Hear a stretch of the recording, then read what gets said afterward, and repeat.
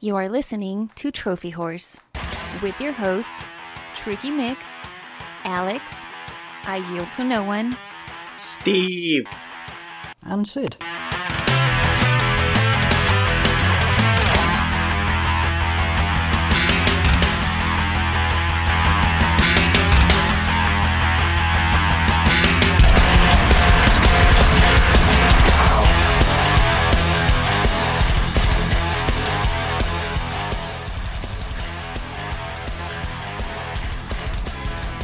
Hello, everybody, and welcome to Trophy Wars. This is episode 467. I'm your host, Tricky Mick. Alongside with me, the man, the myth, the legend. It's Alex. man, there's a wintry hellscape outside, slush and ice and snow everywhere. It's just one of those darker days, and after I got home from work, I did a few random chores and just laid down on the couch with my dog and took a nap before the show. Just one of those days. You have no idea what it's like. Sleep is a premium price to pay right now, but he brings the awesome. You chose that job. You chose the sanitation life.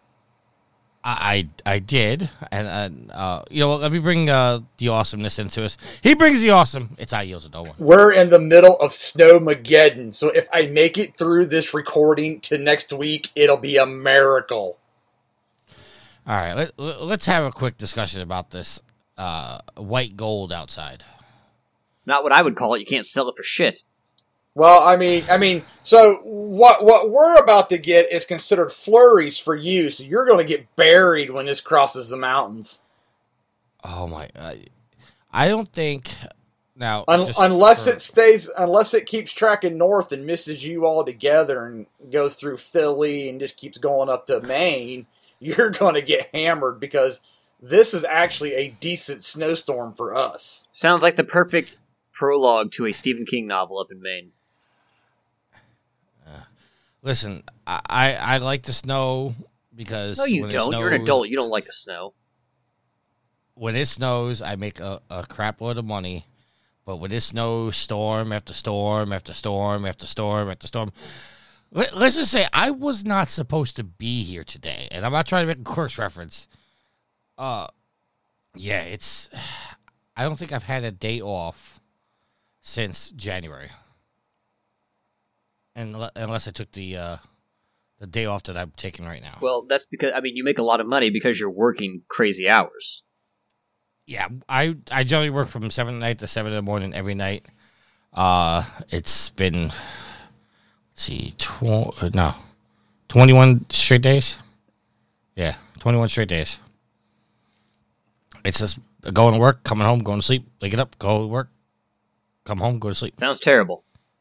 You can make all that money, but you got to have at some point some time to do something with it. Yeah, that's the point. As I was having a conversation with a coworker, I was like, it's one of those things. Like sometimes it's just not worth the money. Like there's more important things in this world than money. It's like peace of mind, sleep, time is more important than money. Absolutely, it's just yeah. So how are you guys dealing with the snow? You liking it or you don't like it?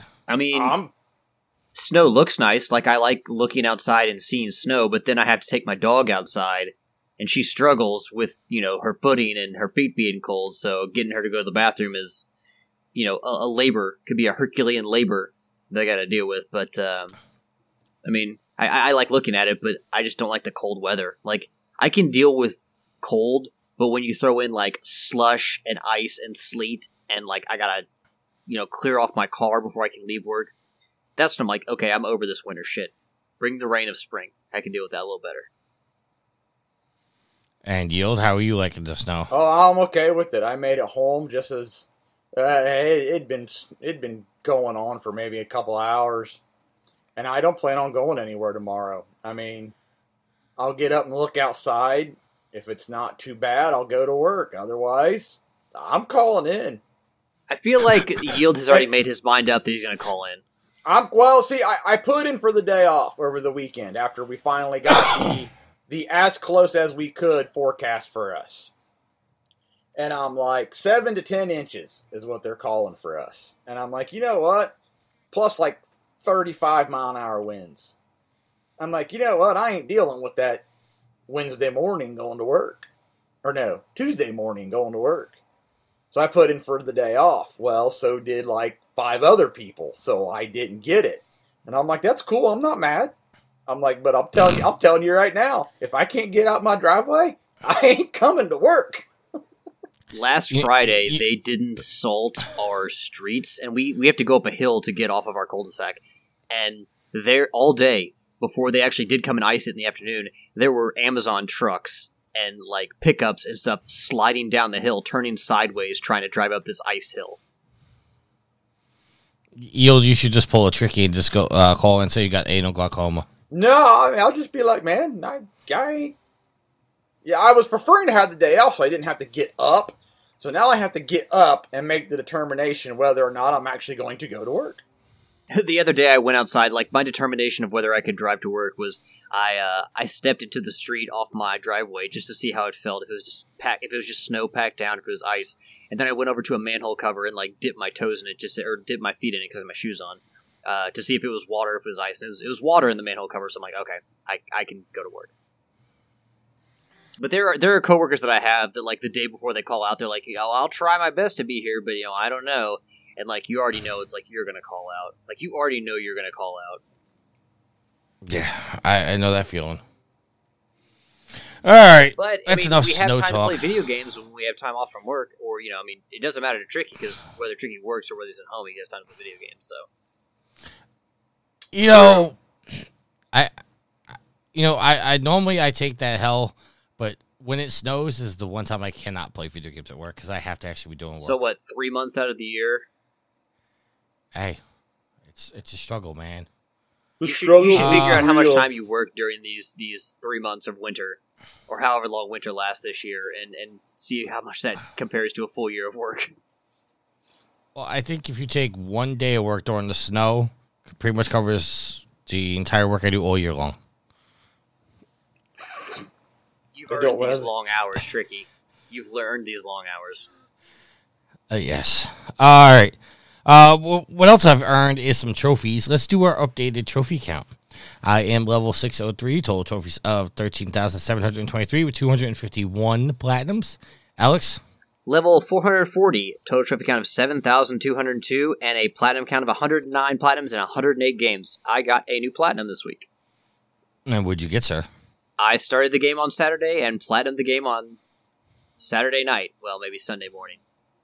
Concrete Genie. God bless you, sir. How was that?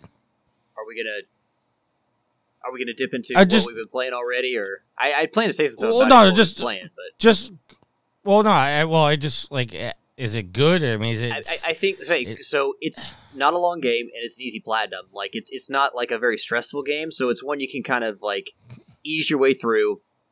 It's a really neat concept and like a really cool visual style, like really, really well executed. So I'll talk about a little bit more in what you've been playing, but I definitely think that if you have PlayStation Plus, you should download it and play it. If you're a trophy hunter, it's easy platinum, and it's just an enjoyable game. Like I said, the mechanic of drawing the genies on the walls, doing like the little graffiti kind of stuff, is really cool, and it's executed really well when it comes to the puzzle solving. So I like it a lot, and I had a lot of fun with the game. It's one of the games that I played I just busted through because I was having so much fun playing it. All right, Yield. What is your trophy count, sir? Level 435. Trophy count of 07, 021, and a platinum count of 114. I also got a new one since I last recorded. Damn it, Yield! I said I was going to catch you. I've already gotten 2 platinums this year, but you're gained one more on me. Yes. What was your platinum in, Yield? Spyro the Dragon. God bless you, sir. All right, and Sid is level 512 with a total trophies of 10,133 with 174 platinums. I believe he got a new one. I'm trying to look through his list right now. I'm sure what it is. Sid's popping all kinds of plats without us knowing. Chickens on the Road. Is that like a cartoon during Adult Swim, or is that actually a game that they made? That is an actual game. I'm assuming that this is probably a rat plat because there are 22 trophies in the game. And I'm looking through the trophies right now. Obviously, one of the 22 is the platinum. The other one is score X amount of points, and it ranges from 50 to 1,100 points, and that's all the trophies. There's one for getting 50, 100, 150, 200, 250, all the way up to $1,100 points. So I'm assuming that's a rat plat, but I've honestly never heard of it.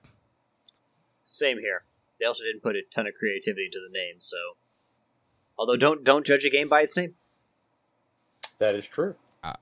But looking through his list right now, Sid is playing Demon Souls.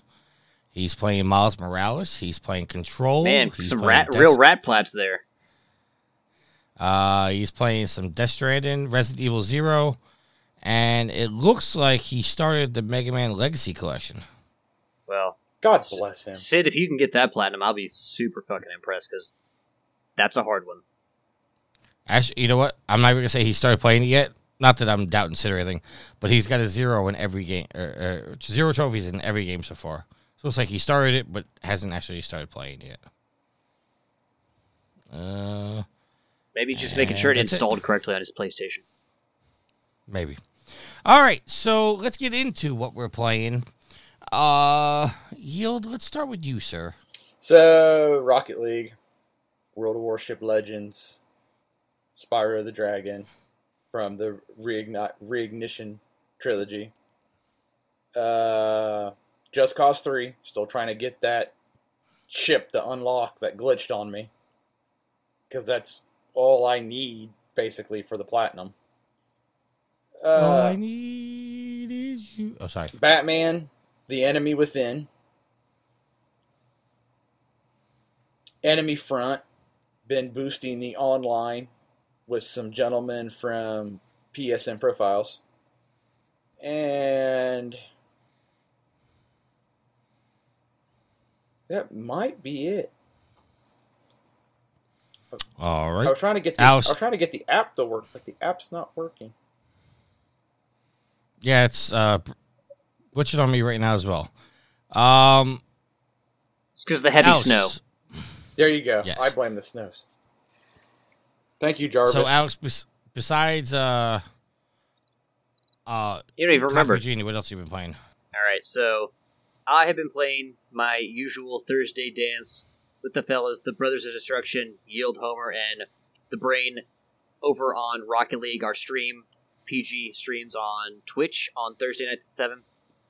Had not a great night in the win column this past week, but we always have fun. We had Nitro. We had I'm trying to think of Matthew's name. Gareth. Oh, Gareth. Sorry, that is Nitro is Matthew. Never mind. Yeah. Gareth was there with us because Gareth government wanted names. to play some Rocket League, but we had a full squad, so we'll catch you next time, Gareth. But yeah, it was a fun evening. Tricky, I gotta say, I like that you've been posting more of my goals and my plays on my clips on TikTok for the Rocket League. I think Ashley said the last 18 have been my clips. Has my complaining gotten to you? Are you sick of my complaining about Yield being the only one who's featured? No. Yield isn't the only one that's featured. The problem is, and Yield, feel free to puff your chest out real quick on this. You ready? Okay. When you guys play Rocket League Thursdays, obviously I get the highlights from everybody. The problem is that I only post goals or saves. So in total, over the 4 of you guys, there may be about 150 clips total that I'm going to post. It's not an exaggeration to say 120 of those are going to be Yield. That would be a safe assumption. So it's not that I'm not posting the clips. It's just that you guys, most of your clips are shots and not actual goals or saves. Hey, who got more clips this week? Right, but Yield also, I think Yield had, I don't remember the number. Like to say, Yield had 33 clips and you had 37.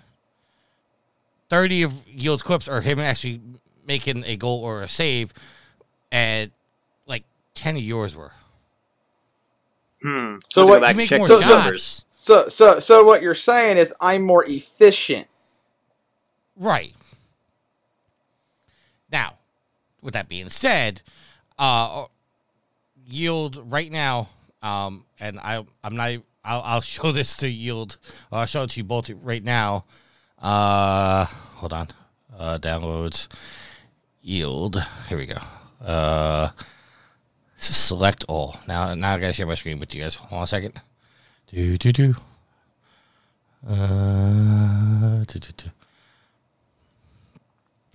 All right, so I'm sharing my screen with you guys. This is the box with Yield's clips in it, right? Okay. Yield, look at the bottom left corner. See how many items I have to post for you. Hold on here. Let me make it to a bigger screen. Bottom left corner. 72. Yes. So I have to post 72 videos for you by Thursday. That's not very many. That's a lot. Dumb. But yes, you, Alex, you were focused. You mean I was focused or I was featured? Well, you were focused this week because this is the first time in Rocket League Thursday histories you had more clips than Yield. I've managed to stay close some weeks with Yield. Yield was playing a lot. Yield was playing a lot of goalie. And you do have a lot of saves there, sir. But my favorite clip from this week, I wish I could find it real quick, is Riley yelling at you guys. Oh, he's probably yelling at me. No, he was yelling at all of you guys. Because apparently he was supposed to be on cleanup and nobody went for the ball. That was me. That was me. So Riley took over everything, got the ball down, and scored, but didn't even celebrate him scoring. As the ball went in and he scored, and everybody's going, hey, good shot. He's still yelling at you guys. I'm playing cleanup. I should not have gotten to the ball. It was the funniest thing. I was laughing hysterically when I saw that clip. Maybe not post that on TikTok. They won't think we're nice to each other anymore. But yes, you guys on TikTok they're still bull shaming you guys, and I'm getting a lot of complaints from you, Alex. Maybe I have to stop posting the videos because apparently you have camera shake still on. Well, tough shit. Deal with it. Damn. I'm not changing the way I play because of what people on TikTok say. Which I'm not even like, hey, Tricky, post my videos on TikTok. You just started doing it, so That's they true. can go elsewhere if they don't want the ball shake on. But this is the point of this. I'm sorry. Go ahead. I keep cutting you off. But no, I mean, there's been a lot of highlights from my gaming this past week. You post plenty of things on TikTok. So, the usual Thursday night shenanigans with the guys on Rocket League. Still going on, the Lucky Lanterns event. So, if you play Rocket League, make sure you get in there and get some of those sweet items for the Lucky Lanterns event. It is, I think Yield and I both got all the items in one night, so it's doable that you can get them all in one night. Doesn't take that long, about an hour and a half. Also played, I've finally gotten to some raids in Ghost of Tsushima, and I realized why they locked those behind so much other grinding, because they're hard as fuck.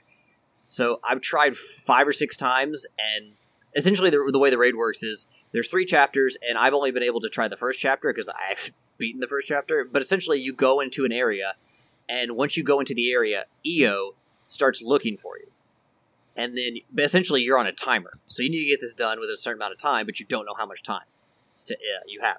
So, essentially, there's like these little blood egg sacs all around the arena, and it's bigger than an arena, but the arena's the best word I can think of. And you have to, I guess, kill enemies in order to open these up.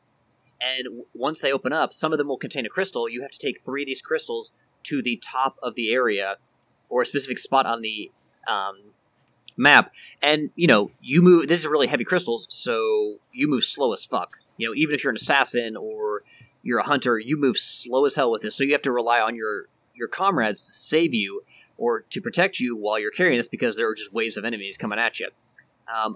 In my tries so far, my teams and I have managed to get 1 crystal per round to the spot on the map where you need to finish, and you need 3 to complete the map. So the raids are hard as fuck, and my one complaint is I feel like, we're able to stay alive, we're able to keep each other alive, and just kind of gradually work towards the goal, but it doesn't feel like there's enough time to beat the raid. I mean, people have the Transcendence Trophy, so people have done in all 3 chapters of the raid, so there's clearly, people have found enough time, but for me, and the way my teams that we've played, it's like we get 1 crystal, and then where, EO finds you, and once EO finds you, you basically have to start again, it kills you.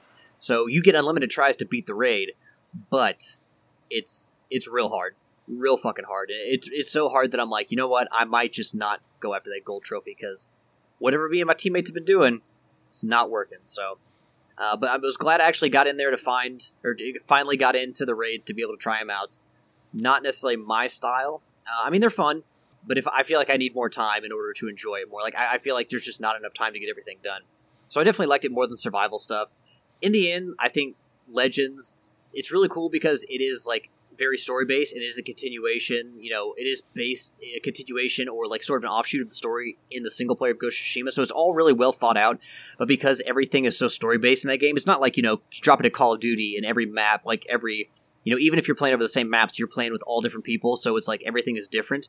You know, when you're doing the co-op story missions and you're doing the survival like stuff, it all kind of unfurls in the same way. Like if you're doing, you know, all gold runs on the story missions, you're going to go through the same enemies every time, and the enemies are going to come from the same place every time. So because everything is so story-based and kind of set, it feels like you're more likely to get tired of it more quickly than, say, playing Call of Duty or Apex Legends, where it feels like with playing with different people every time, and your experience is different. So because like the story-based part of Legends is an asset of the game, but also it's kind of a detriment too, because there's only so many times you can play through the stories before you're like, okay, I'm kind of done with this. So, again, like, I really like Legends, and I think if you're a fan of Ghost of Tsushima, you should check it out, but I also don't feel like the community is going to be there for a long, long time. Like I've said, this is not a game that people are going to give up. You know, they're not going to give up Apex or whatever, like Rocket League or whatever their online community they already have.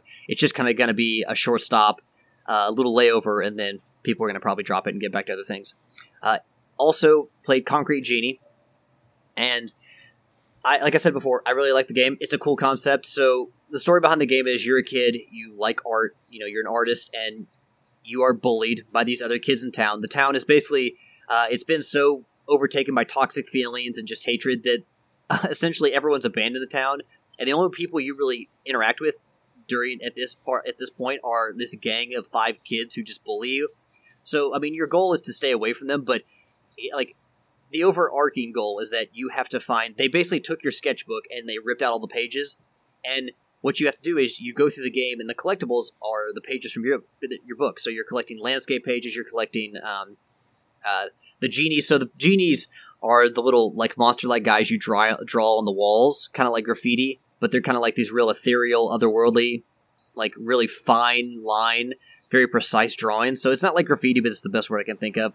But basically, you're finding these book pages to be able to draw genies and landscapes, like, say, trees and, like, campfires and suns and moons and everything, stars, to be able to progress through the game. So there are certain points in the game where you'll see a little genie drawing and like chalk, like a sidewalk chalk drawing, where you can draw a genie, and, you know, you get to customize the genie with a body, ears, like a topper, like a hat, a tail, it's kind of basic stuff. I mean, there are quite a few different customization options, but in the end, like, the genies all kind of look the same because the bodies in general kind of glom together. So I wish there were a few more customization options to make the genies look different. But yeah, you collect pages, which will give you features that you can use to customize the genies, body types, and everything. So what you're doing is essentially you're trying to beautify this town, which has gone to hell, in order to bring people back. So you're using your brush, as you are an artist, to basically draw on the walls to bring these creatures to life, to help you solve puzzles, get around, you know, the bullies, and just generally bring life back to this town. And it's a cool concept, and like I said, it's executed really, really well. It's not a long game, but I feel like what they did, it's just a really cool concept that I think that if you're just looking for a short game, and it's just kind of like a not super stressful game, just kind of an easygoing game you can enjoy with, like, a really cool art style and a really cool, like, narrative's all right. It's a cute little story about bullying and overcoming that and everything, and, you know, it's got a nice little feel good ending. So the only complaint I have is that about 2/3 of the way through the game they introduce combat. It kind of comes hand in hand with a shift in the story, which I get, but also, like, the combat isn't the strongest point of this game. The strongest point is the fact that you're platforming, you're exploring, you're collecting things, you're drawing and doing your customization of things, the genies. So the combat part of it doesn't end on the strongest note, but the rest of the game, I love just exploring the city. I love solving the puzzles and using the genies. Like, you can interact with the genies, give them high fives, you can give them hugs. There are points in the thing where you can sit down and watch them do karaoke. You can shoot a basketball and they'll give you a high five for it and cheer for you. So it's a really cute story about a kid who gets not only creates these genies, but he created them first in his book, and then he brings them to life on the brick and mortar walls of the city. They help him throughout this adventure, and they form a friendship. So it's really cool, really cute story with a really cute a really good narrative hook, and also just a really cool art style that you look at the art style of the game and you see the main character Ash, and he's given I think a high five to one of the genies, and just that's exactly what plays out in the game. So like I said, I really enjoyed it. It's a lot of fun, even though the combat comes in and kind of sucks some of the wind out of the sails. It's a great little game, and you get it for free on PlayStation Plus, so it's not going to take too much of your time, so you should definitely play it if you have the chance to. The other game, well, this isn't the game that I played, but I think it's one of the more important games that I've seen played. Ashley has been playing a game called Spiritfarer, and I don't know if either one of you have heard this. I think it's on Nintendo. It's on the Switch, it's on the PlayStation, and on the Xbox, I believe. Have either one of you heard of this game, Spiritfarer? No. I have not. So it's essentially it's a beautifully animated, and it almost looks hand drawn, I believe, but it's kind of like it's a cartoony game, and essentially, don't let that fool you, because it's a very serious emotional game. It's got some serious emotional punch to it. So Spiritfarer, like the name says, you are essentially the ferryman that takes wayward spirits to their final resting place. So essentially, you pick up spirits, and these people have passed on, and they have unfinished business in the world.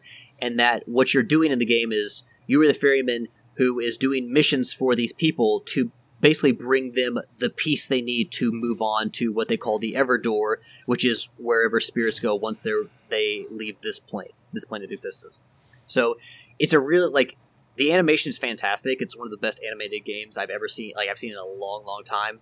Great, fantastic art style. And like I said, there is a cartoon touch to it, so on the surface it may not look that serious, but I'm telling you, it packs an emotional wallop.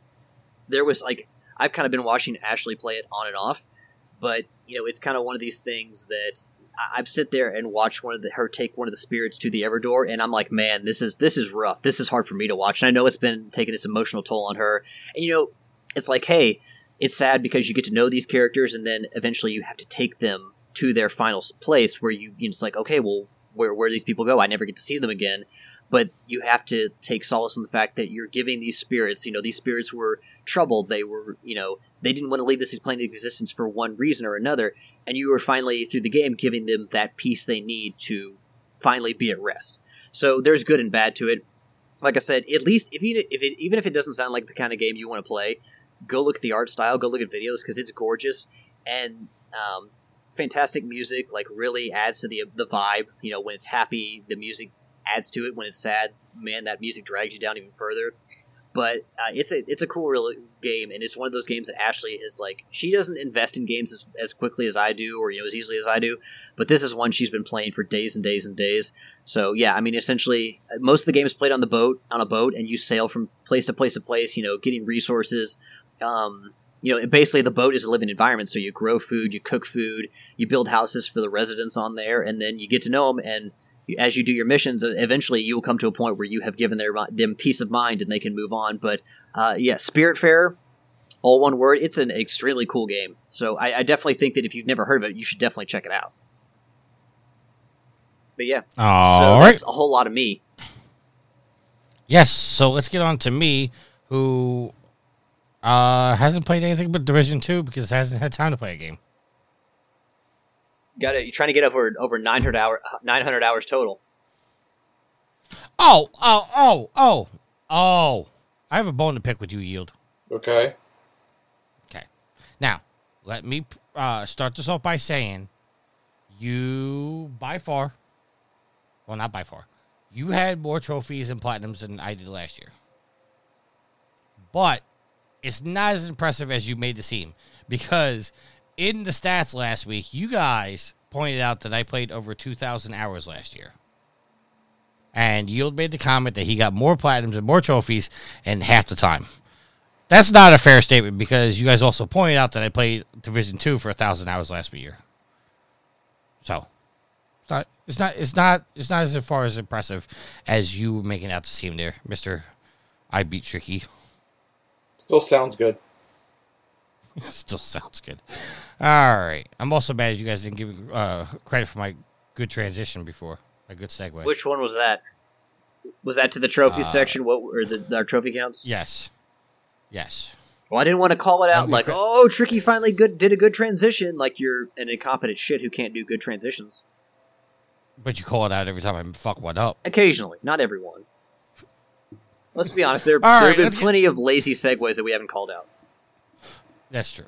All right, let's get into our topics. A couple of these just passed it on the news, but this first one here, I thought it kind of I know none of us play Grand Theft Auto, but I thought this is still fucking impressive.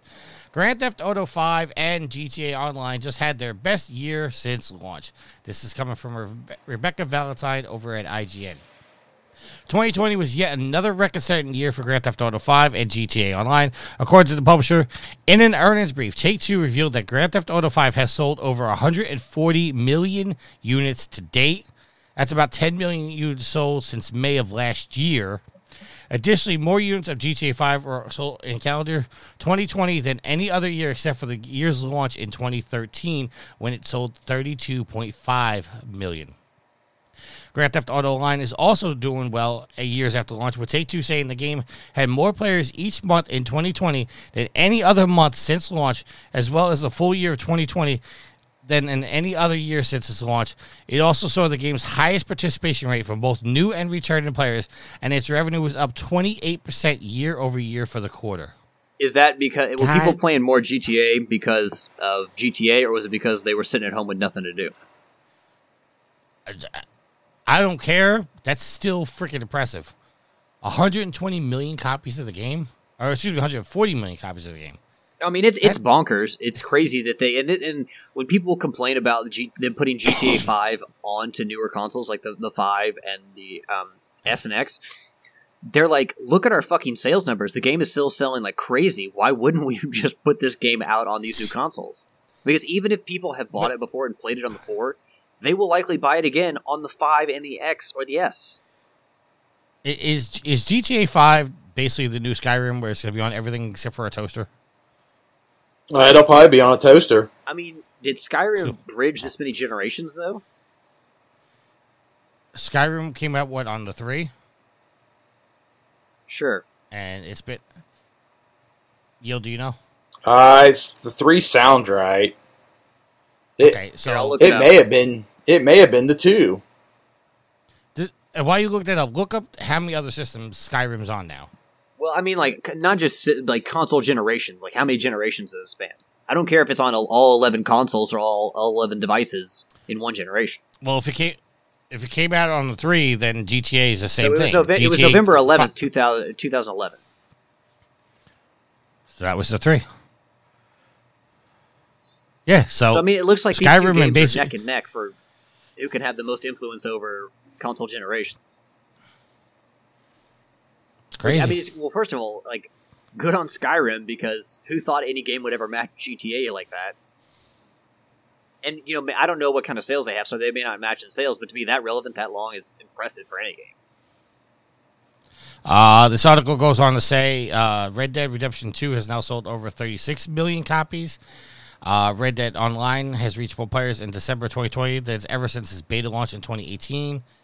Yeah, so... and, like, they can be like, Rockstar can be like, or Take-Two can be like, yeah, we sell more games than Nintendo. Our first party, our own games do better than Nintendo's own games, which is nuts. Speaking of games that you guys are interested in, let's move it on here. This is coming from the PlayStation blog, written by Marcus Smith. Alex broke the news on the Facebook group. Ratchet & Clank Rift Apart is arriving on the PS5 June 11th. Actually, I think I got that from a GameSpot story. But I did share it with everybody on the Facebook page. Okay. Hey, get when excited. I meant that you're breaking the news, I meant you're breaking it to our community. But yeah. And Homer was quick to ask if this would make Yield and I buy a PlayStation 5. And I was like, I don't really want to say yes, but probably. And then that is if I can find one. Yield was a little bit more reserved. Yield's answer kind of angered me a little bit. I got to be honest. Why? But it's classic Yield. It's the truth. You said you'll pick it up on the cheap once you finally get your PS5. No. So if I haven't bought my 5 yet, and the new copy drops in price, like down to $20, I'll buy it and then sit on it until I get my 5. Because I'll want a new copy. Okay. That's what I meant by pick it up on the cheap. Okay. If I don't have a 5 by then. When I read it, I thought you were saying that when you get your PS5, you'll buy it on the cheap, like you can wait for it at the bargain bin. In a sense, that's what I would be doing. Because I'm not buying a 5 anytime soon. So, if I haven't bought a 5 before Ratchet and Clank hits the bargain bin, then I'll pick it up once it hits the bargain bin. There are also pre-order unlock bonuses. You get the Carbinox armor from Going Commando and the Pixelizer weapon. That's for the Digital Standard Edition. And here we have the Deluxe Digital Edition, which gets everything you just said, but it also includes 5 armor sets, photo mode sticker pack, 20... I always say this word wrong. Raritanium? I believe so, yes. Digital sound book and digital art book. And yeah. I mean, I think for Ratchet and Clank to be like, I think they've done a really good job of managing Ratchet and Clank, them being Sony and Insomniac, because you think about it, it came out like I think Going Commando was 2001, which was the second game in the series, but it was for the PS2, and here we are on the PS5.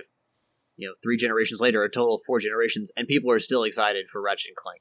Which, how easy would it have been for them? Because, I mean, I was watching a video the other day, and I cannot remember for the life of me. I wish I could give credit for this, but I can't remember. It was on YouTube, but I can't remember exactly. Oh, I think it was The Completionist on YouTube. But basically, he said that Sony greenlit a sequel to Ratchet and Clank 5 months before the game came out. So before the original game came out, 5 months before it came out, they greenlit a sequel, which is Going Commando.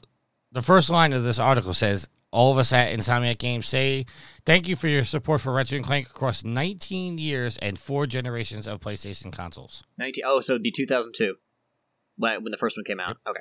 Because I know they came out, I think, in successive years, so one after the other, Going Commando and then Up Your Arsenal, which Up Your Arsenal was the first one I played, and I got it on the Greatest Hits collection for the PS2, and then went back and played the other games. I loved Up Your Arsenal, and then that was my favorite game in the series for a long time. Got crazy excited for Tools of Destruction on the PS4, and then A Crack in Time was the game that broke the spell that Up Your Arsenal had over me, because Crack in Time is my favorite Ratchet and Clank element of all time. But it's crazy that I'm still so excited for a Ratchet and Clank game, because it's not like the formula has changed that much over the years, but it's still fun as hell. And I got to give Sony credit for not like essentially putting the cigarette out in our eye, where it's like, you will buy more and more Ratchet and Clank, because they definitely could have done it.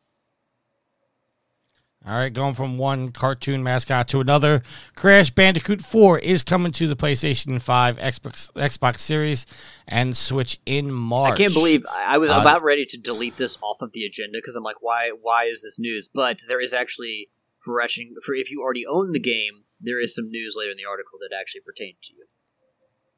Yes. This is coming from Jonathan Dornbush over at IGN. Crash is coming to the All series. Activision and developer Toys for Bob have announced that Crash 4 will be released for the PlayStation 5, both Xbox Series platforms, and Nintendo Switch on March 12th, with a PC release via Battle.net sometime later this year. The PS5 and Series X versions will run natively at 4K 60 frames per second, while the Series S version will run at 60 frames with an upscale to 4K. These next-gen versions also include a faster loading times and 3D audio, and players who have purchased About Time on the PS4 or Xbox One can upgrade to the next-gen version at no extra cost, except in Japan, and transfer over your save data. That includes me. I can upgrade for free if I want to continue to try to get the perfect run relics and the hellacious time trial relics. The PS5 version, About Time, will also make use of the DualSense adaptive triggers while using weapons like Neo Cortex Blaster and Tawana's Hookshot, while activity cards on the system will offer breakdowns of progress in each dimension. Yield, we got to get you a fan of those activity cards. I know you're not a big fan of them now. No, not a fan of them. For those not upgrading to the Series X versions or the PS5, will cost $60, and the Switch version is available for pre-order today in certain territories for $40, the same price it will cost on your PC. So, Alex, are you going to be interested in playing this again on your PS5, or are you going to be done with it by then? I mean, I feel like I've done everything I can do in Ratchet and Clank. I've got mascots on the brain. It's all a jumble. It's crazy. It's like the grandmother who, calls the one grandson by the other grandson's name. Crash Bandicoot, I guess I had a lot of fun with that game, but I feel like I've accepted the fact that I don't want to put myself through the perfect run relics or the time trial relics trying to get all the platinum ones. I just don't want to deal with it. So I'm good. This is great for anyone who, wants to upgrade for free. It's free. It doesn't cost you anything extra, so that's great. And the fact that, like, the one of the real winners in all of this is that the load times are faster, because that's one thing about Crash 4 is it has terrible load times. They're awful. But the fact that they'll be improved going to the 5, that's a huge benefit to anyone who wants to play on the 5 and who just doesn't want to deal with the load times, which, why would you if you didn't have to? But, yeah, I mean, I'm pretty much done with Crash 4, and, unless there's a rainy day where I get a wild hair up my ass, and I'm like, I gotta get those final trophies, which has happened in the past, so we'll see. But yeah, it's great for anyone who wants to upgrade, but I think I'm good. I think I'm gonna, once I get my 5, I'll be too busy playing Ratchet and Clank and Returnal to be worried about Crash. All right. We're gonna skip the next topic because I don't know why I put that one in. But I put this one in because I seem to remember there being some scuttlebutt, or not scuttlebutt, some hype around this game when it was first announced and then ultimately canceled. So, Yield, I'm going to go to you first for comments on this, but coming from IGN, and as far as the article goes, it just says by IGN staff, so nobody's getting credit for it except for the staff. Headline reads, canceled Iraq War first-person shooter 6 days in Fallujah is resurrected for a 2021 release. Yield, what do you think about 6 days in Fallujah coming back? Okay. I don't really care one way or the other, I guess. I mean... I thought you were really hyped on this game, or am I misremembering? No, I don't really remember. I remember hearing the game title. I don't remember what the big hoopla about it was, but... Oh, okay. All right, let's take this out of the show. Yeah, I mean, at this point, I guess. I mean, it's not something I want to play. I understand, I remember when this controversy went down, but it was so long ago, and, I don't want to play a real-world tactical military shooter. That's just not my... I play video games to escape the real world, and that's just a little bit too real and grisly for me. I mean, even though I did like Spec Ops: The Line, which I know... Fantastic game. I knew Yield was going to bust in there. I'm surprised it took him that long, but yeah, real military shooters just aren't really for me, unless they have kind of a sci-fi edge to them. So if they want to pick this project back up, and they want to do it right, and they want to present warfare in a more realistic way, good on them. But it's just not something that I really care about. It was honestly, it was sad that the most interesting thing about this game when it came out, or the news of this game when it came out, was that all the controversy surrounding it was far more interesting than the actual game. It's like, was it actually worth making the game if it was going to be met with this much controversy, which is eventually why Konami pulled out of, being the publisher of it. All right, well, let's read the article here a little bit, for anybody who doesn't know what 6 Days in Fallujah is. The article was designed with the accuracy in mind of over 100 Marine soldiers and Iraq civilians have been interviewed to ensure authenticity. The campaign depicts 6 days of conflict as experienced by the U.S. Marines as they attempted to recapture Fallujah from al-Qaeda. To simulate the battle, the developers of Highwire Games claim they have created, quote, unique technologies and game mechanics, end quote, designed to replicate the uncertainty and tactics of modern combat in a way other games do not. The original version of 6 Days of Fallujah was announced in 2009 by developer Atomic Games and publisher Konami and was met with criticism from war veterans and anti-war groups. Set in a violent video game in a real-world war, particularly one not just fresh in the memory, but also seen as unjust, was seen as controversial. This caused Konami to pull out the project. While never formally canceling the games, news on 6 Days of Fallujah gradually faded.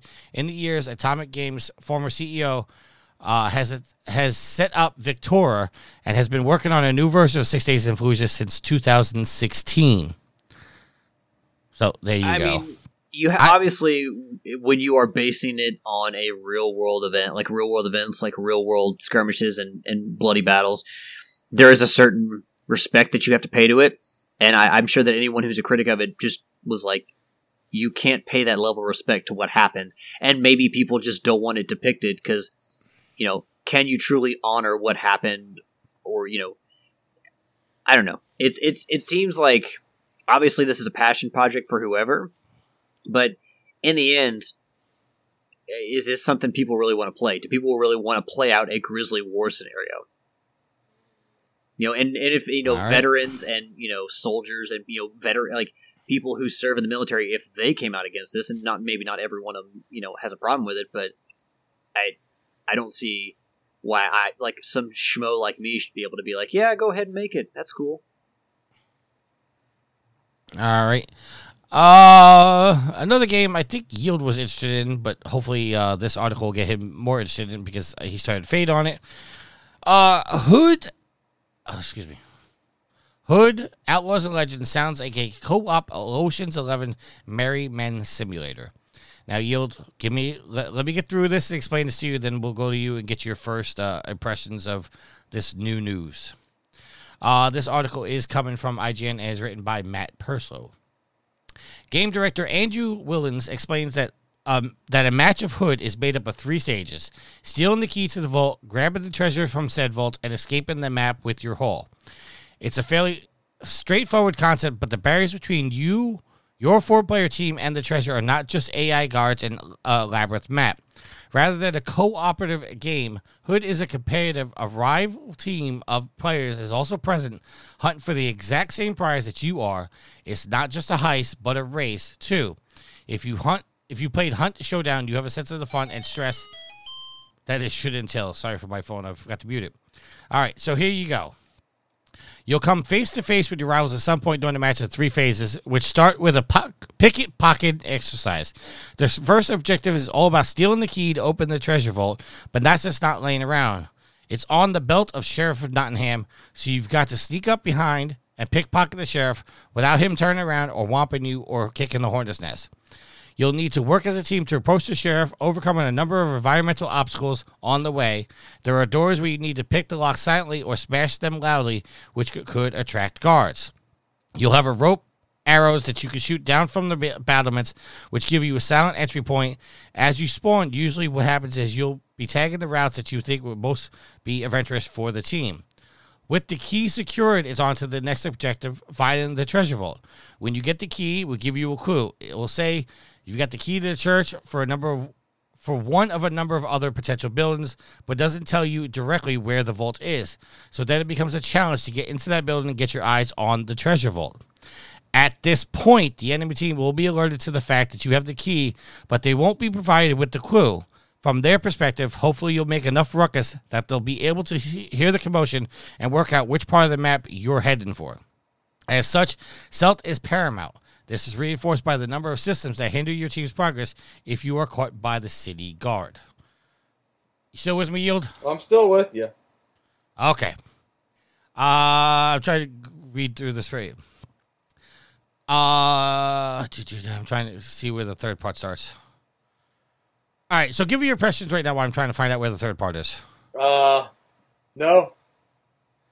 Just, could you elaborate to give me some time here, Killer? It kind of feels like... Hey, I was excited when the trailer first started. By the end of the trailer, they had killed that excitement. So, and this does not booster it anymore. Well, here's the thing. Like, they talked about, like, classes within the game. So, like, there are... I can't remember the exact names, but one of the classes is there's like a brute class, which is based on Little John. And if you get trapped in an area, like an enclosed area where they like drop outdoors isn't the right word, but basically they enclose you off in an area, the Little John character can lift you up and get you out of there. So this is class-based. They also talked about, one of the interesting parts is the Sheriff of Nottingham. I remember the Sheriff of Nottingham from the Robin Hood Disney movie, the animated movie, where he's like the fat wolf guy and kind of goofy. So whenever I read this in the article, I thought of that guy in this place. But apparently the Sheriff of Nottingham is almost like a Jason-type character in this game. You know, Jason from Friday the 13th game we had a couple years ago, where he's a one-hit kill. So there's like other guards that will come up against you, but if you come up against the Sheriff of Nottingham, he can apparently crush your skull in one hit. So you got to watch out for that guy. All right, no longer need for me to look for it because Alex just read the exact part that I was going to. I mean, yeah. So, like, I like the concept. It's an interesting take on Robin Hood and making it multiplayer because, I mean, these days a lot of the money is in multiplayer and free to play. Let's be honest. Honestly, when I was reading it, I kind of lost any interest in... Actually, well, first of all, I forgot the game was coming out. And then when I was reading the article, I was like, it's kind of weird because I don't know if I'm excited for it or if I'm like, I'll pass. So it's not like a hard pass. I'm just kind of firmly sitting in the very uncomfortable position of being right on the fence. I don't know how to feel about this game. I like some of the aspects about it, but having it be class-based, I mean, I get that. With a team-based element like you saw in Ghost of Tsushima Legends, it's class-based. But I just don't know if I should be excited for this game. Like, it's. Are you just using the Robin Hood name to get like people's attention, or is like there a Robin Hood class, or like are you going to be able to play as Robin Hood, which is kind of like a super character? Because like it says each class has its own super ability. So, and it says something like if you trip an alarm or if you're seen, then you lose your ability to get your super ability. So there are penalties for the one character or the one person on your team who gets caught. So stealth is imperative, but they also said that they didn't want to make it so that you have to be stealthy all the time because they made maps that basically funnel you into encounters. So they don't want you to be able to completely avoid each other because a lot of the bombastic final finale fun, the excitement comes in like meeting against your opponent, your aggressor team. Like the opponent's like facing off and then, dueling over the treasure. Yield, you were going to say something. So what they said was how the game's coming about is that with all the different histories of Robin Hood, they kind of went their own route, and that the Robin Hood is who was currently the Robin Hood is kind of missing or gone or dead. And these band of gangs are kind of trying to get the next big score, which is the loot you're going after, to put their claim on they are the next Robin Hood. They're portraying Robin Hood as more of a bad guy than a good guy. Which sounded interesting, but that still wasn't enough to draw me back in by the end of the trailer.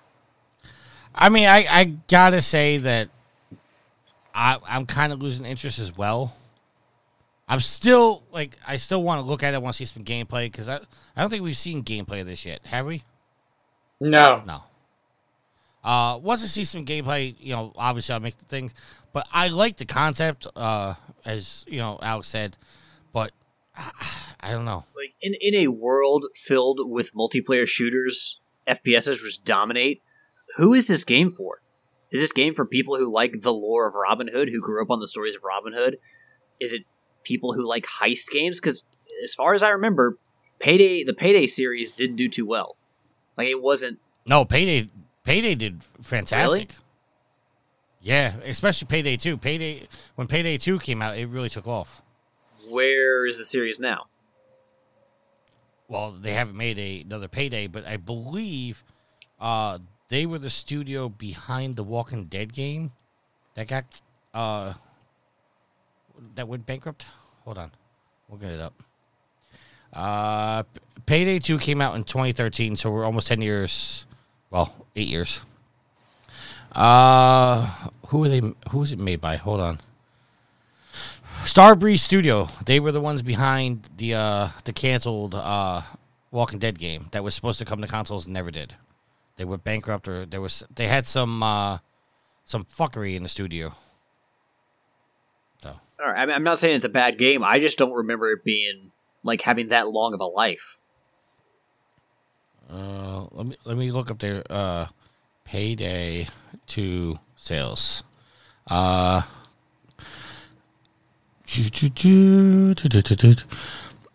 Payday and Payday 2 have sold over 9 million units.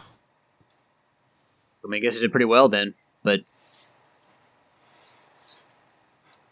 that also doesn't tell us engagement. But I mean, if 9 million people bought it, then that's not a free to play game. They made their money, so. But again, like this game, Robin Hood, who is this for? And is it anything more for people than just like, hey, I'll try it, and then because I mean, Friday the 13th has a certain appeal. This, though, I'm not entirely sure. Like, it's like they put together a really good trailer, and it's like, oh, cool, Robin Hood game. But I don't think that Robin Hood is as cool these days as maybe it was when Cary Elwes was Robin Hood Men in Tights. That's another excellent movie. That was, especially since Dave Chappelle was just reminded me about it. He's also the only Robin Hood who's actually British. That's true. All right, let's go on to our final story. You're not going to answer my question, topic Tricky? of the week. I'm sorry. You didn't really give your thoughts on the game, though. I did. I mean, like, I'm interested, but I'm I don't know. Just when I read that description, it kind of like turned me off a little bit. Although I'm intrigued by it, I just got to see some gameplay, because if it's just like, if it's just basic and there's no strategy really to it, it's just, okay, we got to get lucky and you got to win this battle, or if it becomes too cheesy to try to hide from the Sheriff of Nottingham, like I don't know. It's I got to see some gameplay. I got to see a full match. I got to see certain interactions. I'm interested in the concept. I like the idea that it's done in 3 phases. I don't know. I got to see it. But is this like trying to fit Robin Hood, the Robin Hood IP, onto a popular style of game that maybe it doesn't work on? I honestly think they are trying to use the Robin Hood name to bring attention to it. But in reference, does Robin Hood really draw attention? I think so. I mean, Robin Hood is a fairly well-known character.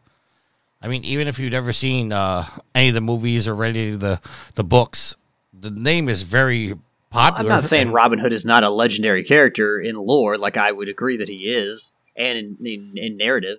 But is that what's going to bring people to the table when it comes to a video game? I don't know. I mean, you look at all right, you brought up Friday the 13th. Nobody really paid attention to that style of game because they've tried it a couple times until they threw Friday 13th on it. But essentially, Friday the 13th is the same game as Death by Daylight. Is that it? Maybe Dead by Daylight. I think it's Dead by Daylight. Yeah. And that the game was Predator out game. before. Well, the Predator game came out after Friday the 13th. But my point is that the Friday the 13th brought people to that style of gameplay, which brought more popularity back to Dead by Daylight, which arguably has put in some of the best characters. I mean, they've gotten Freddy Krueger, they've gotten Jason, they've got Michael Myers, they got Ash from... what an asshole. Yield. You son of a bitch. From Evil Dead? Yes. He just completely... Yeah, I was going to say that he completely threw me off and I forgot what it was. So, do I feel like they're tacking Robin Hood name on to bring some popularity to this? Yes. But that's not necessarily a bad thing. If they do it right and they don't destroy the lore and it doesn't turn out to, oh, well, this game sucks, but, because Robin Hood's named on it, it's making it better. I don't think that's going to be the case at all. All right. Anything else, guys? Nope. All right. Let's talk about a concept. You know what, Tricky? Nintendo's been You dealing- and your fucking ringtone. That reminds me, your boy Adam What Bankhurst. ringtone?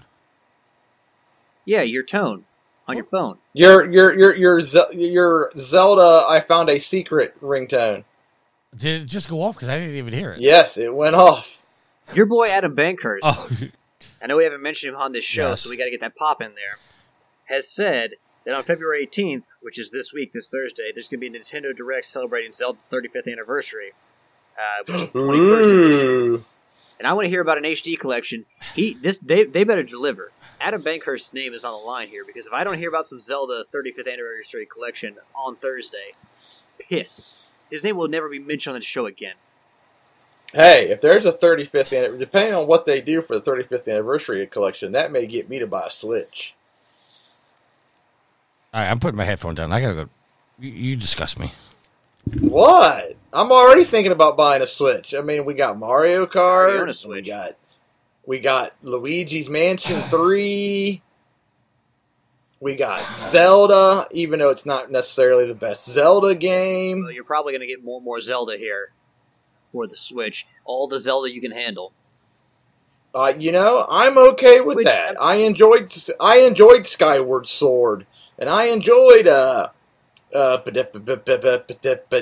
Wind Waker. So there are rumors that the scuttlebutt that I've been listening to online is that if they're going to do a 3-game collection, it would seem to be, if you follows the pattern of the Mario 35 anniversary collection, the 3 All-Stars, but the 3D collection, is going to take the very first game released for the 64, the very first game released for the GameCube, and the very first game released for the Switch, which people So we're talking Ocarina of Time, have reasoned is Ocarina of Time, obviously, Wind Waker, obviously. Best game. and then The best game in the Zelda series, A Link to the Past. Just so Skyward everybody knows. Sword. And people say Skyward Sword because Twilight Princess Skyward was made for the GameCube primarily, and then brought to the Wii.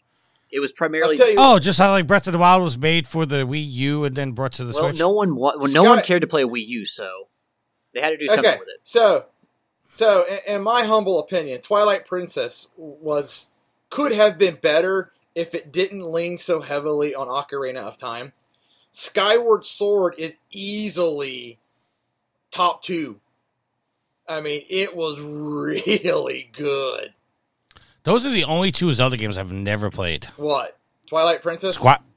And Skyward Sword. Okay, Twilight Princess, you're not missing anything. It's not a bad story, but I was disappointed, and my wife, that was the first real Zelda game that she watched, so she could not understand why I was so disappointed. I said, here, let me show you Ocarina of Time, and let me tell you why I'm so disappointed, because I've already... all Zelda games, you go to different worlds, right? For the most part. Right. It's a different incarnation of Link and Zelda and Ganon in a different timeline. Okay? Well, not because Majora's Mask was a direct sequel to Ocarina, so Ganon wasn't even in that. Most of them are in a different timeline. This one just felt like I was playing Ocarina of Time, but there was this goofy character, and I can become a wolf at times. All right, don't spoil it for me. Tricky, I will say that you would likely love Twilight Princess because it's the Zelda formula that you like a lot. It's not the open world stuff; it's the dungeon to dungeon to dungeon and fight a big boss. So I think you would love it. Well, it's not even the open world. Like, my problem with Breath of the Wild was never the gameplay itself. Like, I had no problem with that. You had problem with the stuff breaking. I had problem with the stuff breaking, but not so much. But the straw that broke the camel's back, so to speak, no pun intended or anything, was the fact that the Master Sword and the Hyrule Shield could break. Like, that was the line that was just so. Way too I mean, far I get for me. that people could be like, "That's more realistic," but Zelda's also the Legends of Zelda series is a fantasy series. It's a fantasy game. So, I mean, would I like if I collect, poor souls who bought the Giant's Knife in Ocarina of Time were probably really pissed when they used it once and it broke.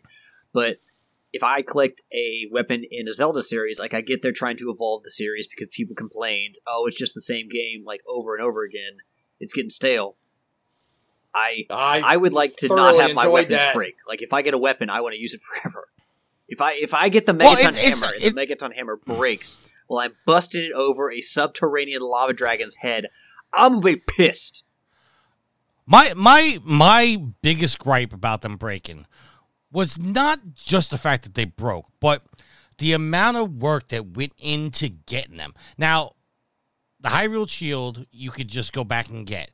The Master Sword, it never actually broke, but it became unavailable for a period of time. So it regenerated. Right.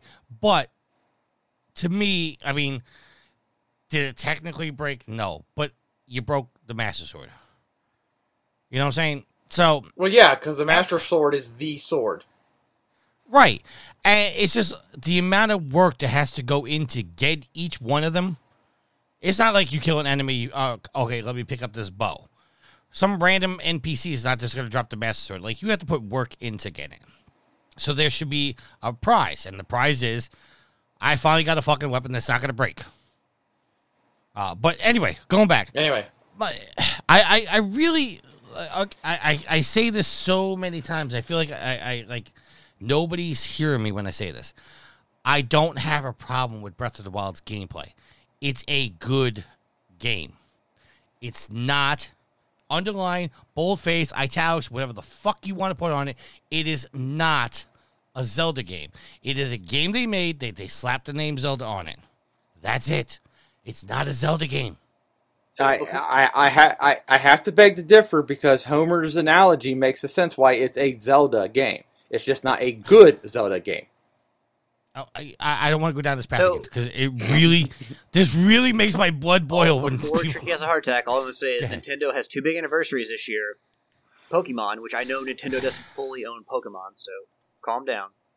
How did we get on Nintendo anyway? You said talk. Your ringtone went off, no, or your notification went off, and then that I was thinking about the Yes. supposed Nintendo his- Direct is Thursday. But yeah, so they've got 2 big anniversaries this year, which is Pokemon, and which they are part owner of, and Legend of Zelda. So they need to be pumping out these old games real fast. They need to be pissing Donnie off with how many old games they're putting out, how many ports, remakes they're putting out.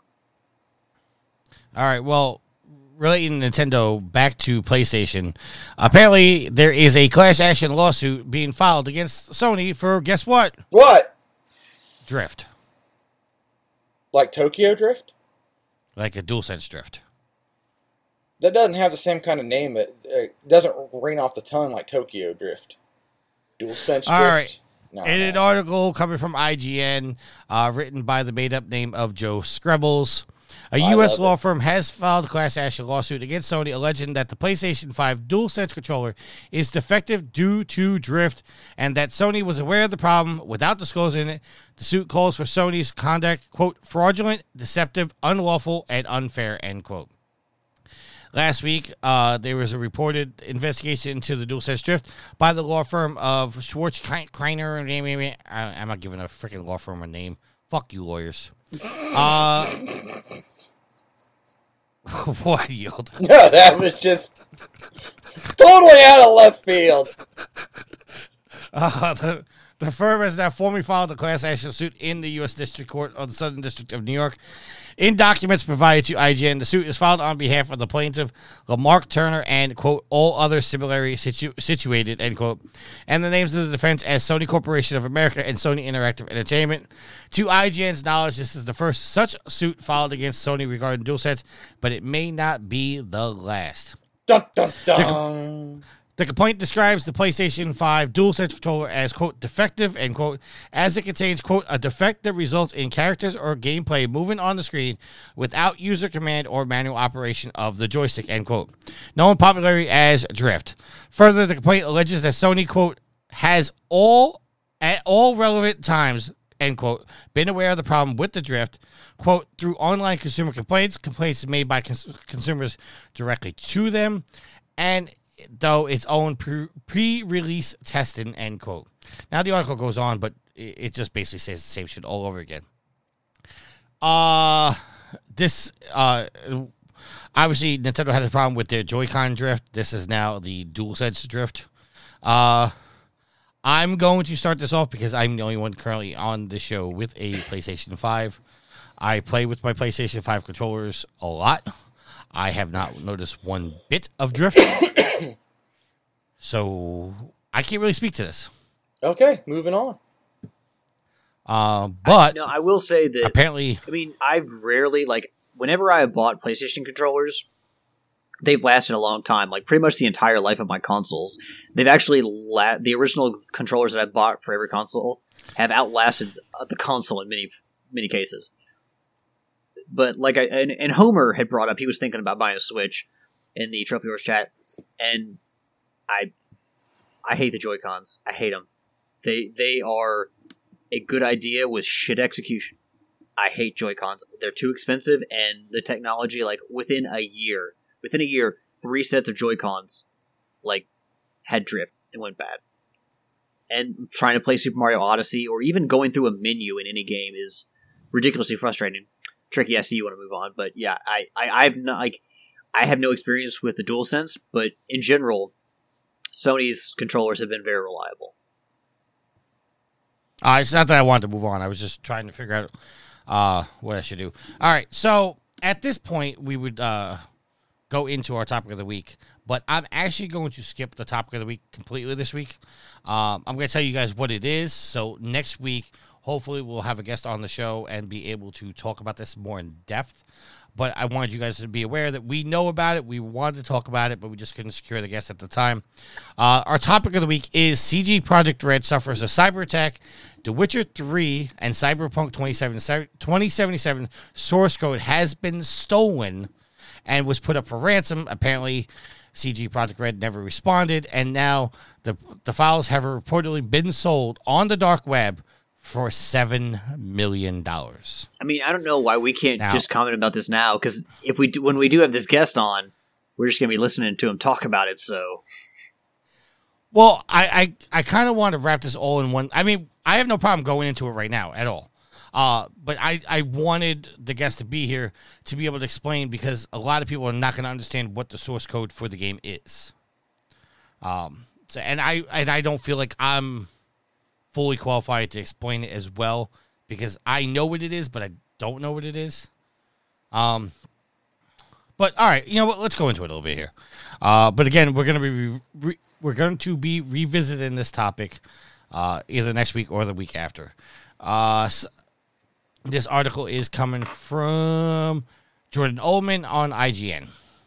CG Projekt Red has been the victim of a targeted cyber attack in which the hackers have stolen the internal documents and source code for 2077 Cyberpunk and The Witcher. I know I said that backwards. Don't get on me. The company announced the attack on Twitter, noting that its internal systems have been compromised and the hackers had left a ransom note. The note was released to the public alongside the announcement, and it claims the hackers have, quote, dumped full copies of the source codes for Cyberpunk, Witcher 3, Gwent, and the unreleased version of The Witcher 3, presumably the next-gen edition coming later this year. So, CG Projekt Red themselves tweeted out this information. First, I'm going to read the ransom note. It says, "Hello, CG Projekt. Now, understand the grammar. I'm reading this to what it says. Your have been epically pwned. We have dumped full copies of the source code from your Perforce server of Cyberpunk 2077, Witcher 3, Gwent, and the unreleased version of Witcher 3. We have also dumped all your documents relating to accounting, administration, legal, HR, investor relations, and more.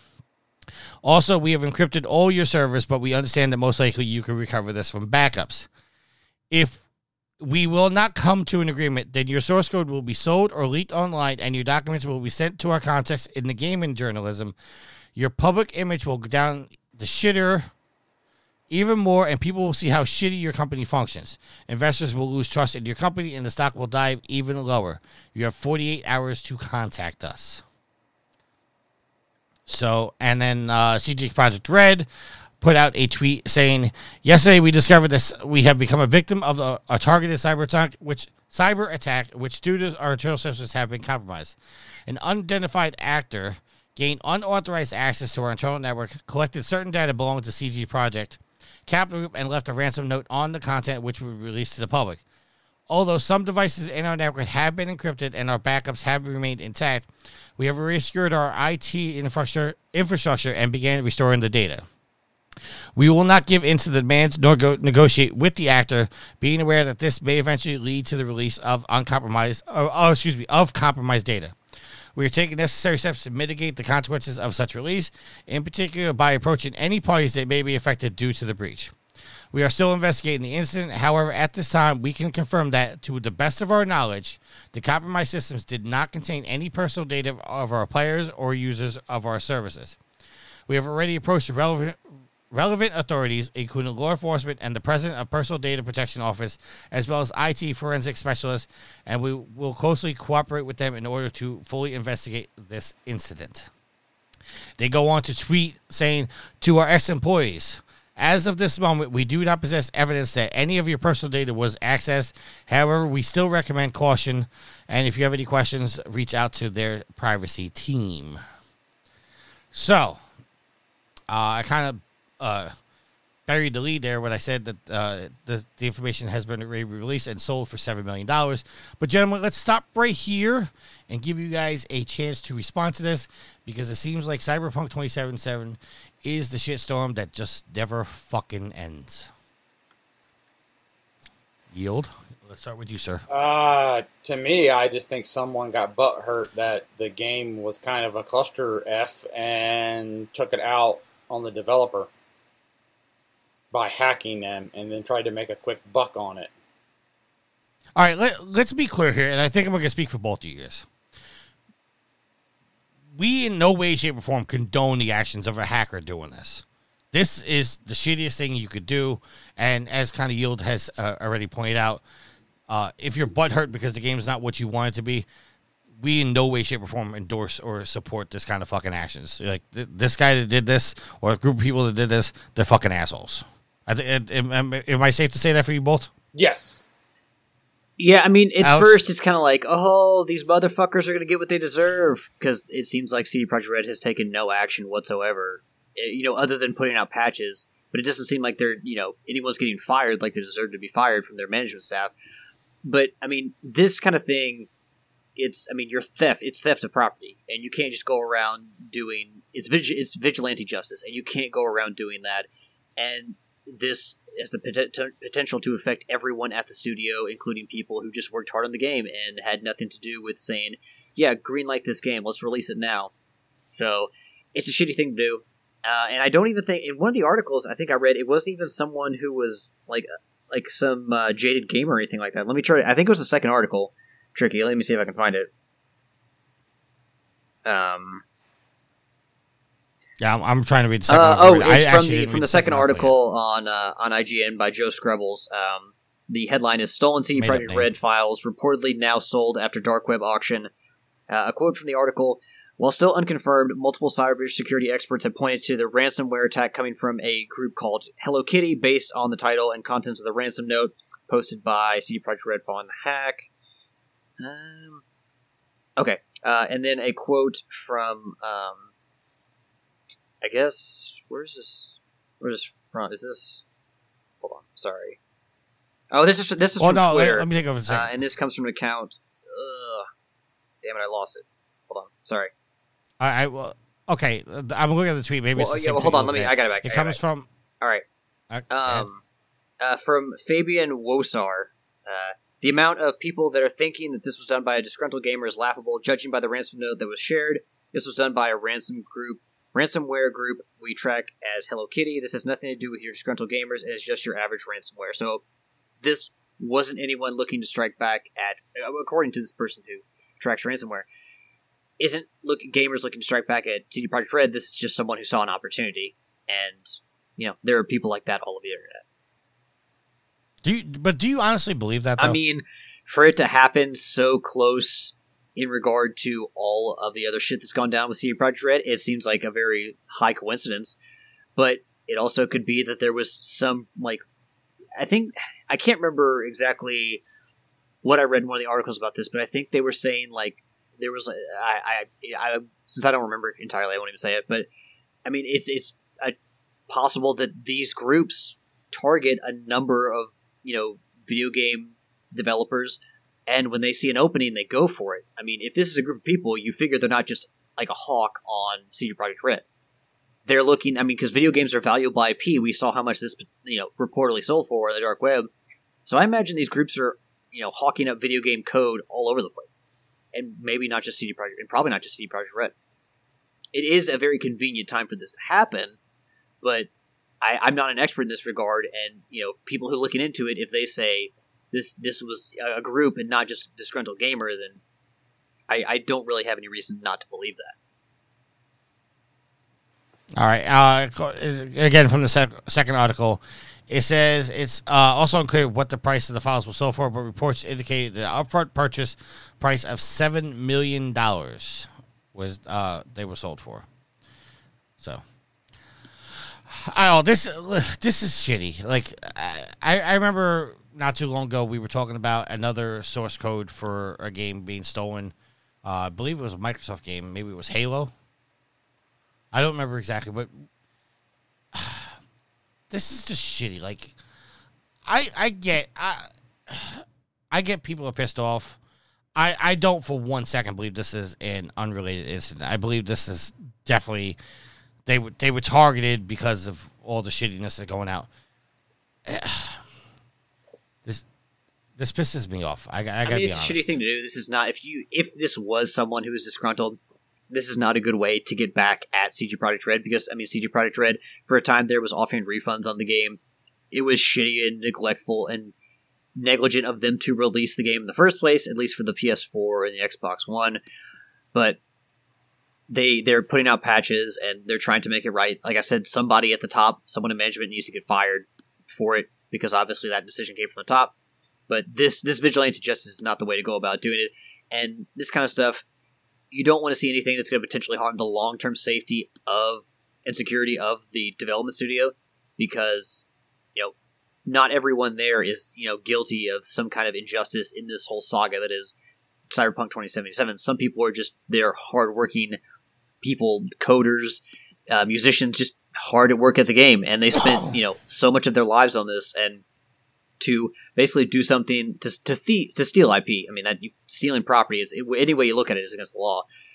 For them to do this in kind of like a Robin Hood, I'm going to get back at you mentality. I mean, it's not the right thing to do. It's a terrible way to handle it, and you risk hurting more people who are not at fault than people who are at fault in the situation.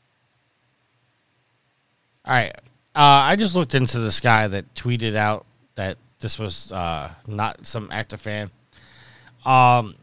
He also tweeted out earlier the same day, before CD Projekt Red, the same group has hacked the Brazilian energy company CEMIG late last year. Earliest victims date back to November 2020, way before Cyberpunk was released. I can see the appeal of this, quote, this was revenge by a former fan, end quote, but life is much more boring than that. I don't know if I trust this guy. I don't know. Should we trust any of this? Obviously, some of this is stuff was stolen. I mean, in the article, and even in the second article, there were links to it being sold online. And there's screenshots of it being thing. There was another tweet by Intel by Kayla. This just in, CG Projekt Red auction is closed. Hackers auctioned off stolen source code for hashtag Red Engine and hashtag CDPR game releases, and have just announced that a satisfying order from the outside of the forum was received with the condition of no further distribution or selling. So, there you go. I don't know. Like, I kind of want to get a guest on here to explain what the source code is, if it's even worth $7 million. I don't know. What do you... I know me and Alex were talking. You have anything else you want to add to this? Anything you want to say? No, other than that it's really shitty. It's a real shitty thing to do.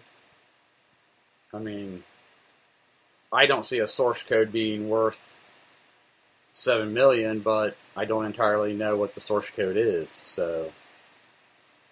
All right. Hopefully, if we can't get the guest on the show, I could do a quick chat with him and see if he can, and we can post it in the show, and he can quickly explain what a source code is.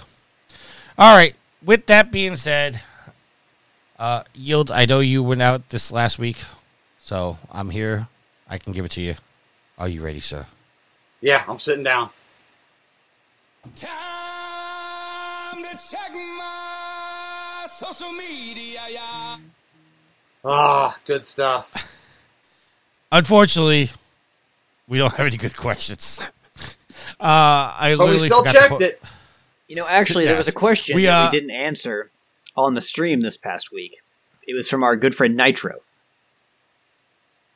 Well, there's also a Discord question Okay. too. So, but I don't think you guys are prepared for it. Let me put this link in the chat for you real quick. I actually just saw this as we were recording, so chances are you guys probably don't even know this, because Yield doesn't because he's not on Discord. That's right. But Alex, go with the question from the Twitch chat first, and then we'll go give Yield some time to read that. So out. I'm shooting from memory, but essentially Nitro wanted to know, going off some of Homer's questions from last week. You know, Homer had asked, you know, if you see your video game crush across the bar, you know, who is your wingman to help you, you know, I guess seal the deal. So Nitro wanted to know who our three video game crushes are historically. There's any video game crushes you had in video games, and I can only think of one for me. I can think of.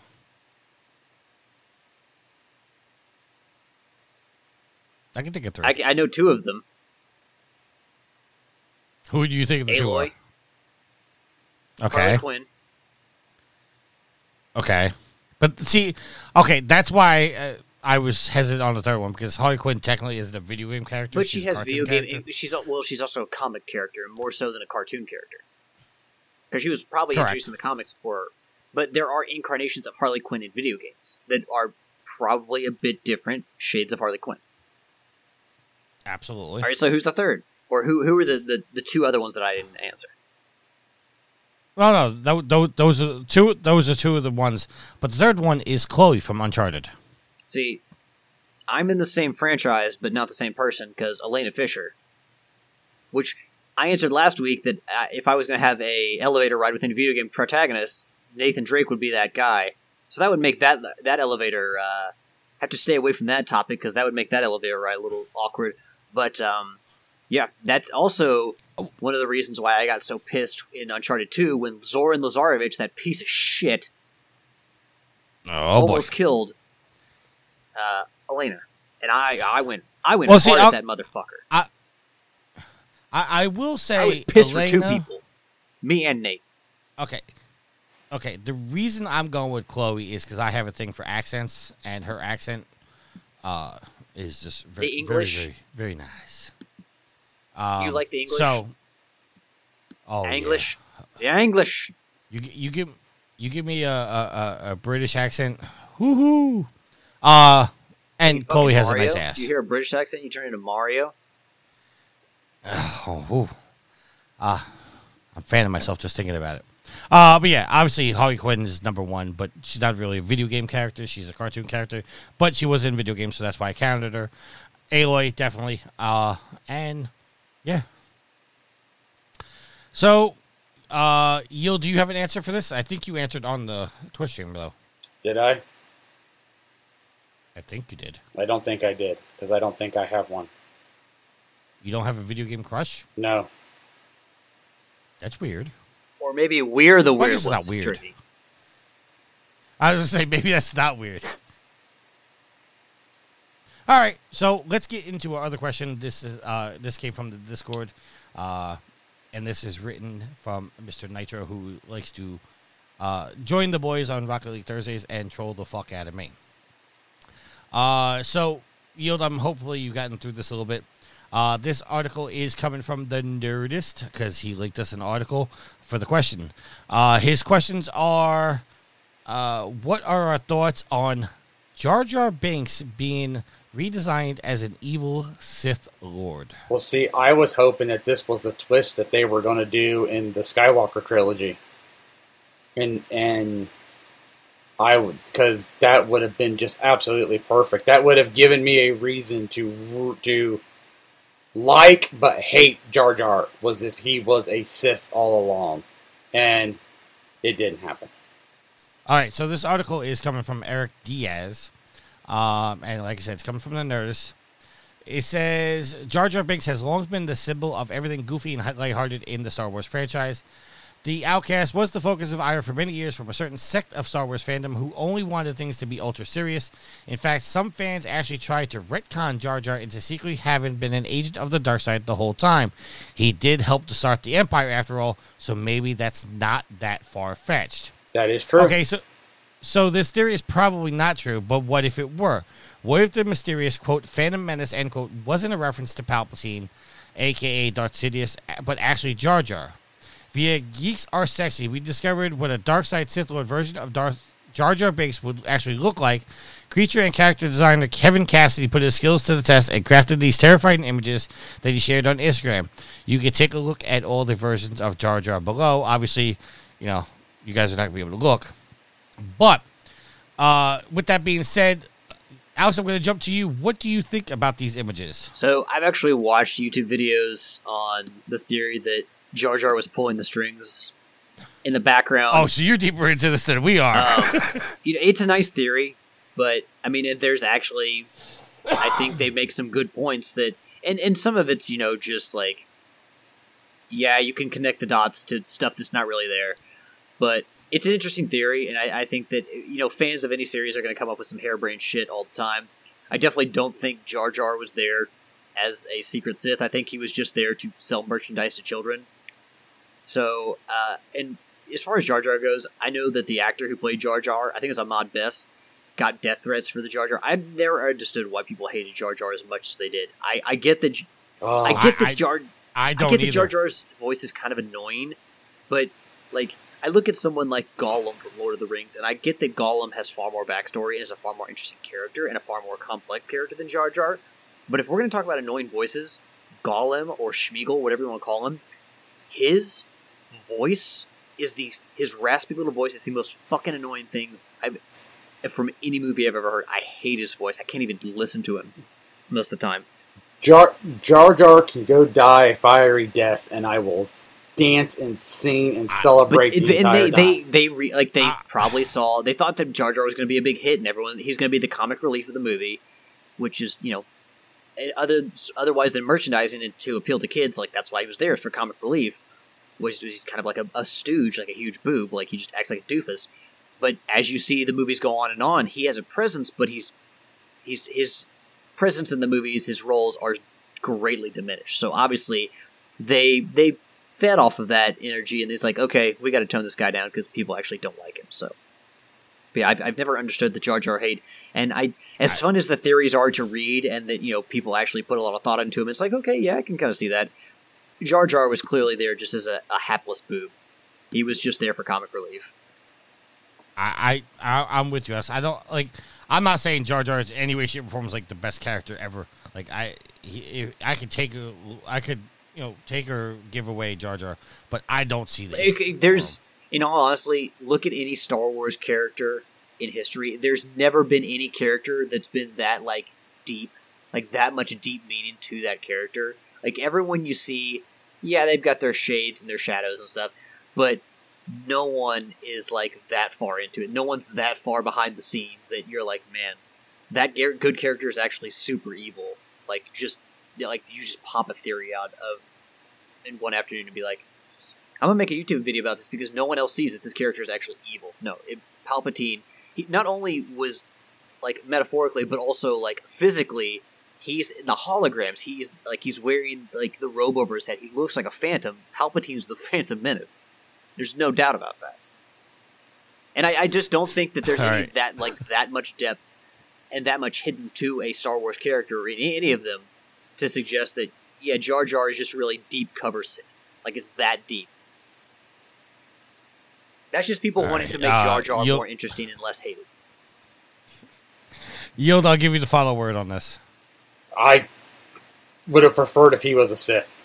It would have made his character that much more interesting, because I could not stand him. Comic relief, I'm all for comic relief, but it was just, that character's just so damn dumb. I cannot. When I was rewatching the trilogy, the prequels with my niece, I'm like, oh, I still hate this character. I had a newfound appreciation for the sequels, but dear God, I still hate that character. All right. With that being said, let's close out the show. But before we do, I just realized I haven't played one freaking ad this entire time. So, Alice, I'm gonna let you choose 1, 2, 3, 4, or 5. 5. Let's go big. This portion of the show is brought to you by Twitch Prime. Did you know that Amazon gives you $5 to give to your favorite streamer every month? If you link your Amazon Prime account with Twitch, you can sub to any Twitch page for free. You have to renew it every month, otherwise Amazon is just going to keep your money, though, so remember. So why not just give it to us instead? All right, let's close out the show with some shout-outs. Yield, let's start with you, sir. Shout out to the fans, the Pimps and the Madams of the Whoredom, listening, downloading, interacting with us, catching us on stream. You guys are awesome. So are you gals. Shout out Tricky and Alex for recording tonight. Shout out to the guys and gals from the PSN Profiles community for helping boost the online for Enemy Front. And that's it. Alex, your shout out, sir. Give a shout out to the fans, the fuel to the fire to the Trophy Horse. That's you, listeners. Without you guys, this show would not exist. We would not be going this long. We would not be expanding our reach upward and outward to new avenues. Twitch wouldn't have streams for Rocket League, and wouldn't have the Be Legit. Of course, people like Homer and Levi have fed into the community and reinvested in the community, and that's why that stuff is blossomed.